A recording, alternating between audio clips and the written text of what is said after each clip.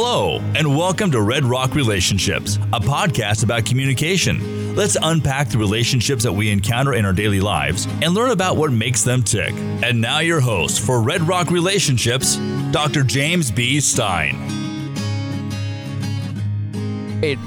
Very excited to be here for another rousing edition of Red Rock Relationships. And as the man said, I'm your host, Dr. James B. Stein. Again, this is just our second relationship episode. So just as a brief reminder, I'm a professor here at Dixie State University in the Human Communication Department. Last week, we spent some time sort of situating the podcast in terms of how we can come to understand the world and how we can better develop our knowledge about relationships. And so everything that we do from this point on is going to be situated within that context. And so it is my great pleasure to have our very first episode that consists of more than just the sound of my voice. I'm joined by two really bright authors who co-authored a fantastic book. I'm going to make sure that I get the name of this book right. 15 Rules for a Loving, Lasting, and Satisfying Relationship, Janet and Stephen Hall. It's so great to bring you here out on the pod. How are y'all doing? Doing well, thank you. Doing great. It's good to be here. We're very excited to have you here on the pod. And just as a little bit of background before we dive into things, most of my guests, I had to knock on their door and reach out to them. Please come on the podcast. Please talk about relationships. But you all were nice enough to reach out to me and offer your services, which is super appreciated. Can you tell me a little bit about how you came across the podcast? How did we come across the podcast? James, I don't remember how we did. We were just searching around. I'm not sure. We reach out to so many. Again, we're trying to promote the book. It's a great book, and it's been helping a lot of people. So we've been reaching out to try to get the word out. So I can't quite remember. Yeah, I remember it happened in maybe January or February or something like that. And then the world fell apart. So there was a mild distraction. I don't blame you for not remembering exactly where this came from. Yeah. Well, we're thrilled to have you here. And I'm especially excited because one of the things that I want to make sure we do on this show is bring people from different spaces, not only different physical spaces, but different mentalities and different mindsets. I want to bring everybody together into the world of communication and into the discussion of relationships.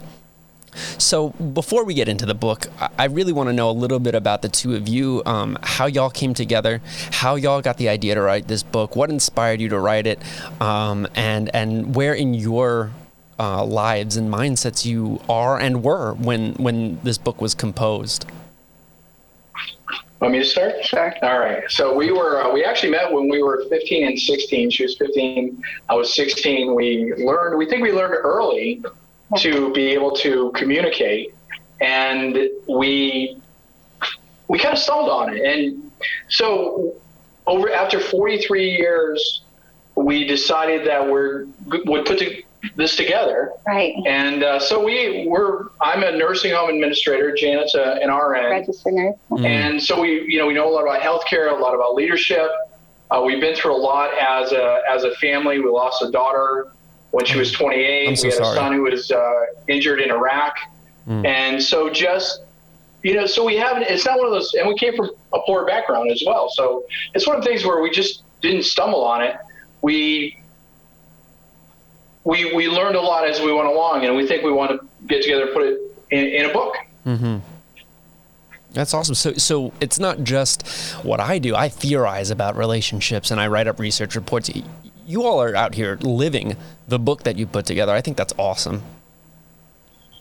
Yeah, we realized probably 2 years ago that we had a story, that we went through so much in the 41 years at that point that we were together, that, people would ask us, how do you stay together after going through so much? Failed businesses, things that would have and have torn apart a lot of people that we know.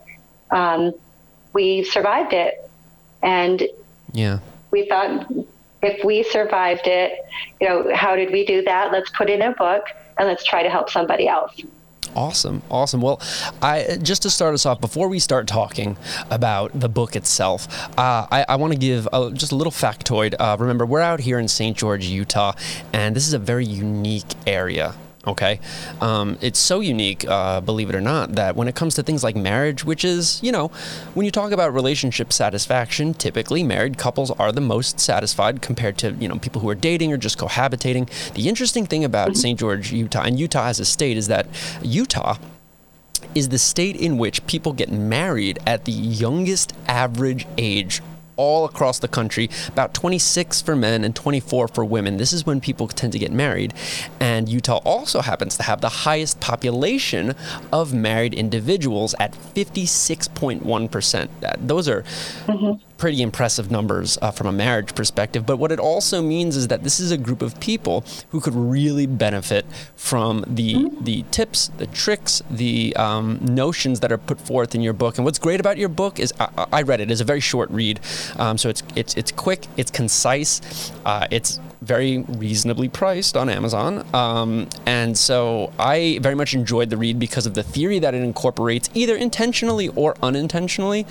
But from a non-theoretical perspective, taking me out of it, basically, can you all give me just a quick rundown of the book, what it's about, and maybe the key takeaway message or messages that you would like folks to carry away when they read it? Well, we put together the book. Really, as we just figured that, from hearing from friends, that they were really kind of figure out what is the secret, what is our secret. So we sat down and we kind of drilled down and figured out what it was. Yeah. And we were actually 26 and 24 is pretty old. Yeah. We were married at 18. So we've been married now 40 years as of last week or so. Yeah. And our 40th anniversary. And so it is a great book. It's about understanding what it takes, the real foundation for a relationship. And we say with the 15 rules that you need all 15 rules in order to get it. You can't, 14 out of 15 isn't going to do it. But it kind of breaks down how to communicate, what kind of communication you need early on in a relationship. And then how to cut out the drama, those kind of things. Well, we're hoping that, it gives people the foundation you can step by step go through the rules and just enhance your own relationship. Yeah. So maybe not every couple is doing all 15 rules. Maybe you're doing 12 or 13 and there's a couple that you missed, or, maybe you are doing 15, but not with the level of gusto that you are hoping that you're doing them with. And so this could be a potential opportunity to expand the skills that we already have and develop new skills that we're currently working on. Is that close? Or simple things you haven't even thought about. Because the one thing that really seems to be hitting everybody is we talk about compliment, how one of the rules is just compliment. Mm-hmm. And how many people have come back and said, wow, I never thought of that. I just don't do that enough.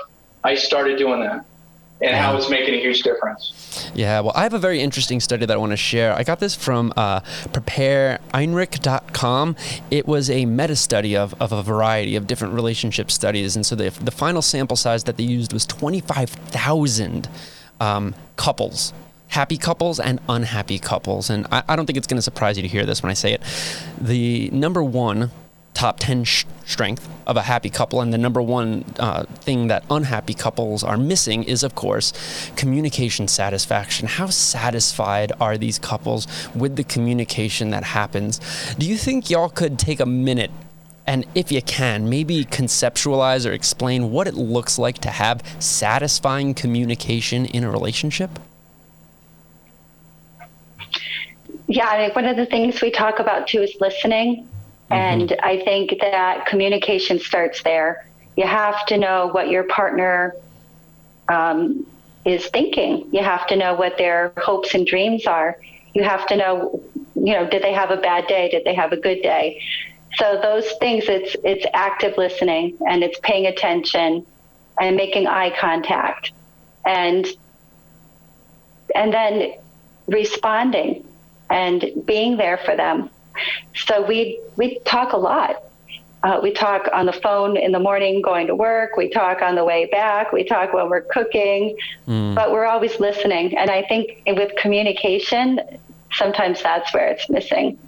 I agree. We use, for an example, we use active listening in business, for example, for managers. So if you have any business students there, it's about what they call active listening, where you listen and then you respond back. So you're saying, and you actively give it back to them. You respond to them.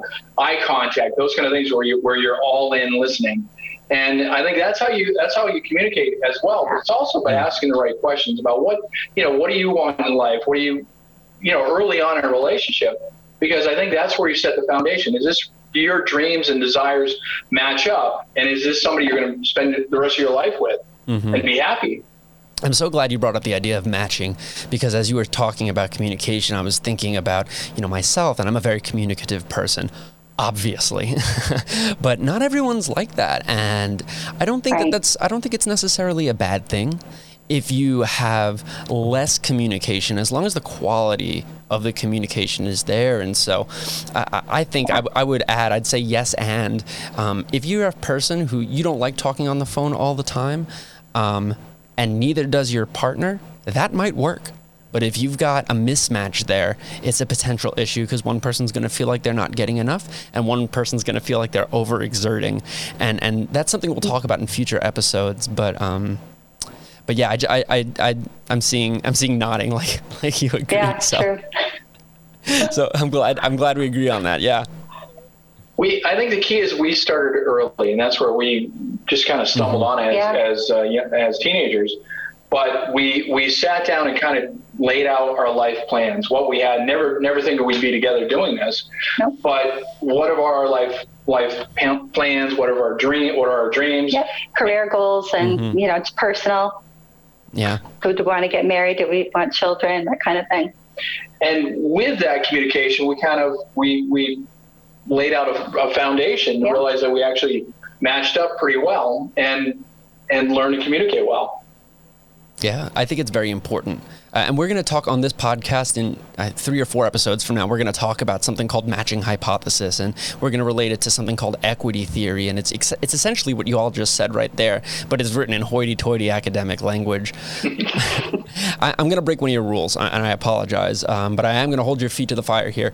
We've got these 15 rules, okay? 15's too much to go over on a podcast. Can you give me 3? What are the 3 things people must do to be satisfied in their relationships? I think you have to be best friends. You have to be friends and like each other. I think that's one of the big things.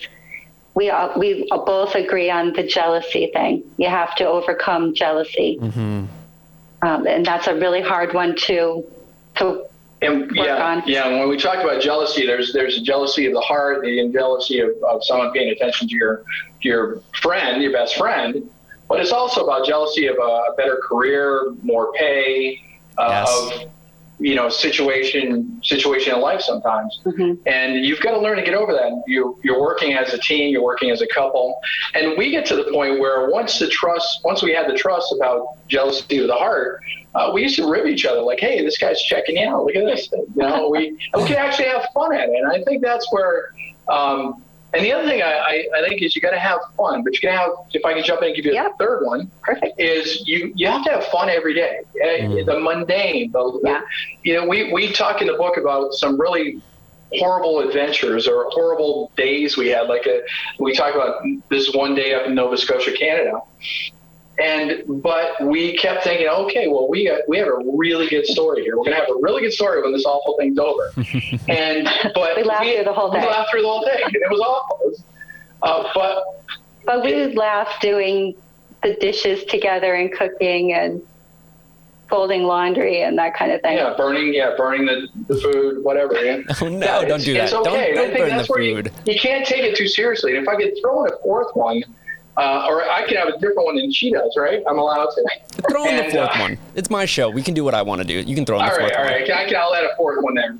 But the drama, everyone takes themselves so seriously. They take their relationships so seriously. And it is a serious thing.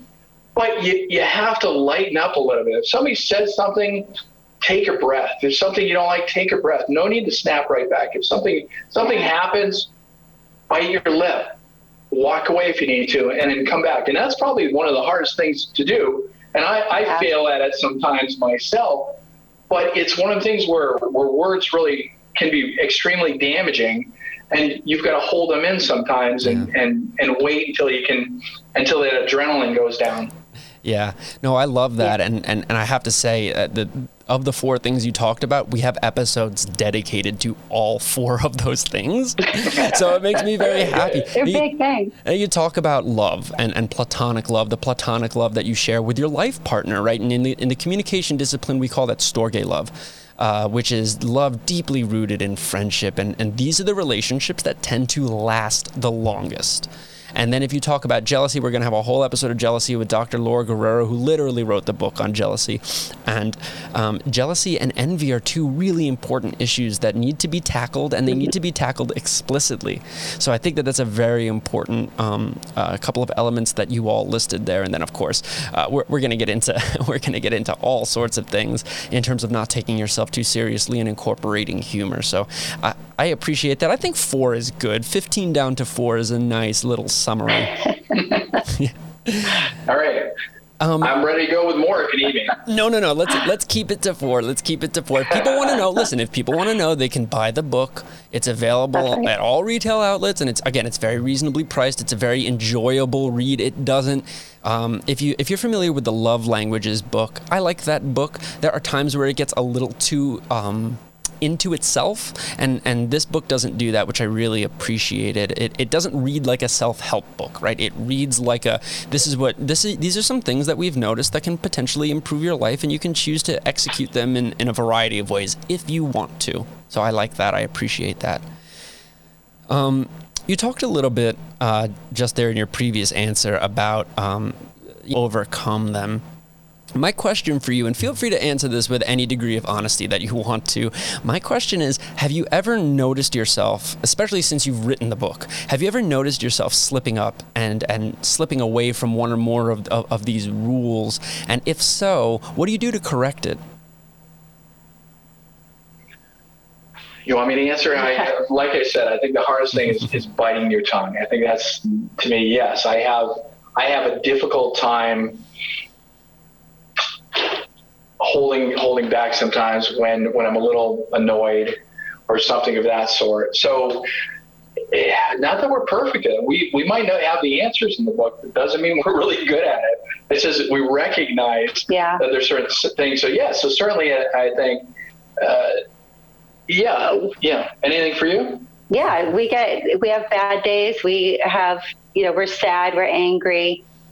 Things happen, and you come home and you're not in the best of mood. But that's when, we realize, okay, let's lean on each other. Let's talk. Let's, get past this.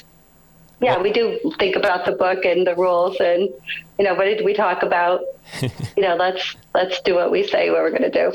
And Jamie, I think an important thing to bring up too is when we lost our daughter. It was a really tough time, and we talk about that in the book. But we had so much respect for each other. We had so much love for each other, and we liked our best friend, that either one of us could have gone into a deep depression. And it was extremely hard not to. Right. But we just sucked it up because it was the right thing to do for your friend, because it would have been, in a sense, selfish to get depressed, to shut yourself off in the world. Then we let the other person down. Yeah. And the last thing I wanted to do was let Steve down. Sure. But we still have bad days, and he knows when I'm having a bad day, and I know when he's having a bad day, and you just try to be the stronger person for them. Right. And that's what we do. Allow me to say that I'm so sorry for your loss on behalf of myself and all 6 of my listeners. I really do think that it shows great strength to be able to do something like that. And for those listening, it is important to recognize that all of the things that Janet and Steve just said are 100% true. And if you have gone through loss, it is important to understand that those feelings of depression and darkness, especially if you do not have someone to lean on, they're valid. And you're allowed to experience those things and cope with things in your own way. We'll talk a little bit more about coping mechanisms later in the season, but I do appreciate you all being vulnerable like that and sharing that story. And I think that was the only way that was helpful, because we didn't want to let the other partner down. And yeah, we get it. We talk about a book where we completely understand depression and how difficult it is. But it's one of the things where we just we pulled ourselves up by the bootstraps, how it was extremely difficult, but just to try to maintain it for the partner. Now I'm picturing the two of you in the kitchen, and someone's burned the roast, and you're going, "You burned the roast," and then the other one goes, "You wrote the chapter on not yelling. You're not supposed to yell. You wrote that chapter." So that's all I can picture in my head now. The last thing I want to talk about today is I have to do the thing that I do, and I have to bring communication and interpersonal theory into it. As I read your book, I was struck by the amount of interpersonal communication theory incorporated into it. Now, I don't know if this was intentional or unintentional, but the two theoretical perspectives that I really see throughout the book are social exchange theory and the investment model. Are y'all familiar with either of those two theories? A little. Yeah, we looked it up last night, but you might want to remind us. Well, that's what I do. I'm happy to. So social exchange theory is less of an actual theory. It is a theory, but it's more of a way of understanding communication. And it basically says that when people act, we are largely self-serving. Now, that doesn't mean that we don't take into consideration other people's thoughts and feelings, but that really we do almost always think of ourselves in addition possibly to other people, and we weigh the rewards and costs that people bring to us in our relationships. Now, the investment model is a little bit more specific to close relationships.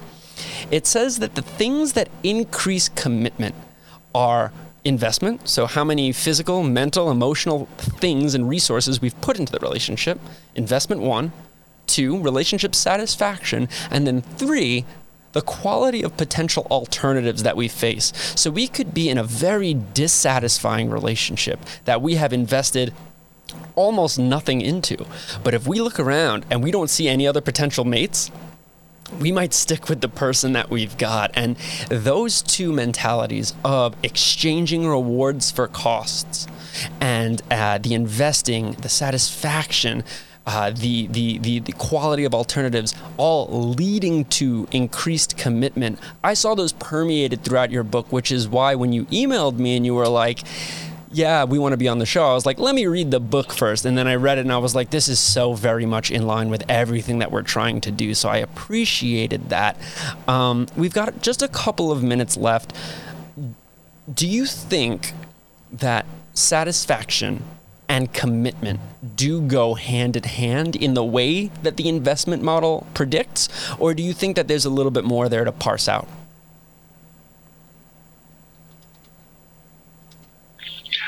I would think that there's a little more to parse out. I disagree with you. Yeah? I think it works, because we talk about, for example, a friendship. It all starts with friendship. There's love and lust. Though, at first you start a relationship with lust, but there's love, but you have to like your partner. When you really like your partner, it's like a best friend. And so, yes, we're all self-centered creatures. However, it's also about we talk about life, liberty, pursuit of happiness, allowing your friend to have dreams. Just like your best friend in high school or elementary school, you want that person to also be satisfied. So I think it does, because you care enough for that person that we don't call it sacrifice. We call it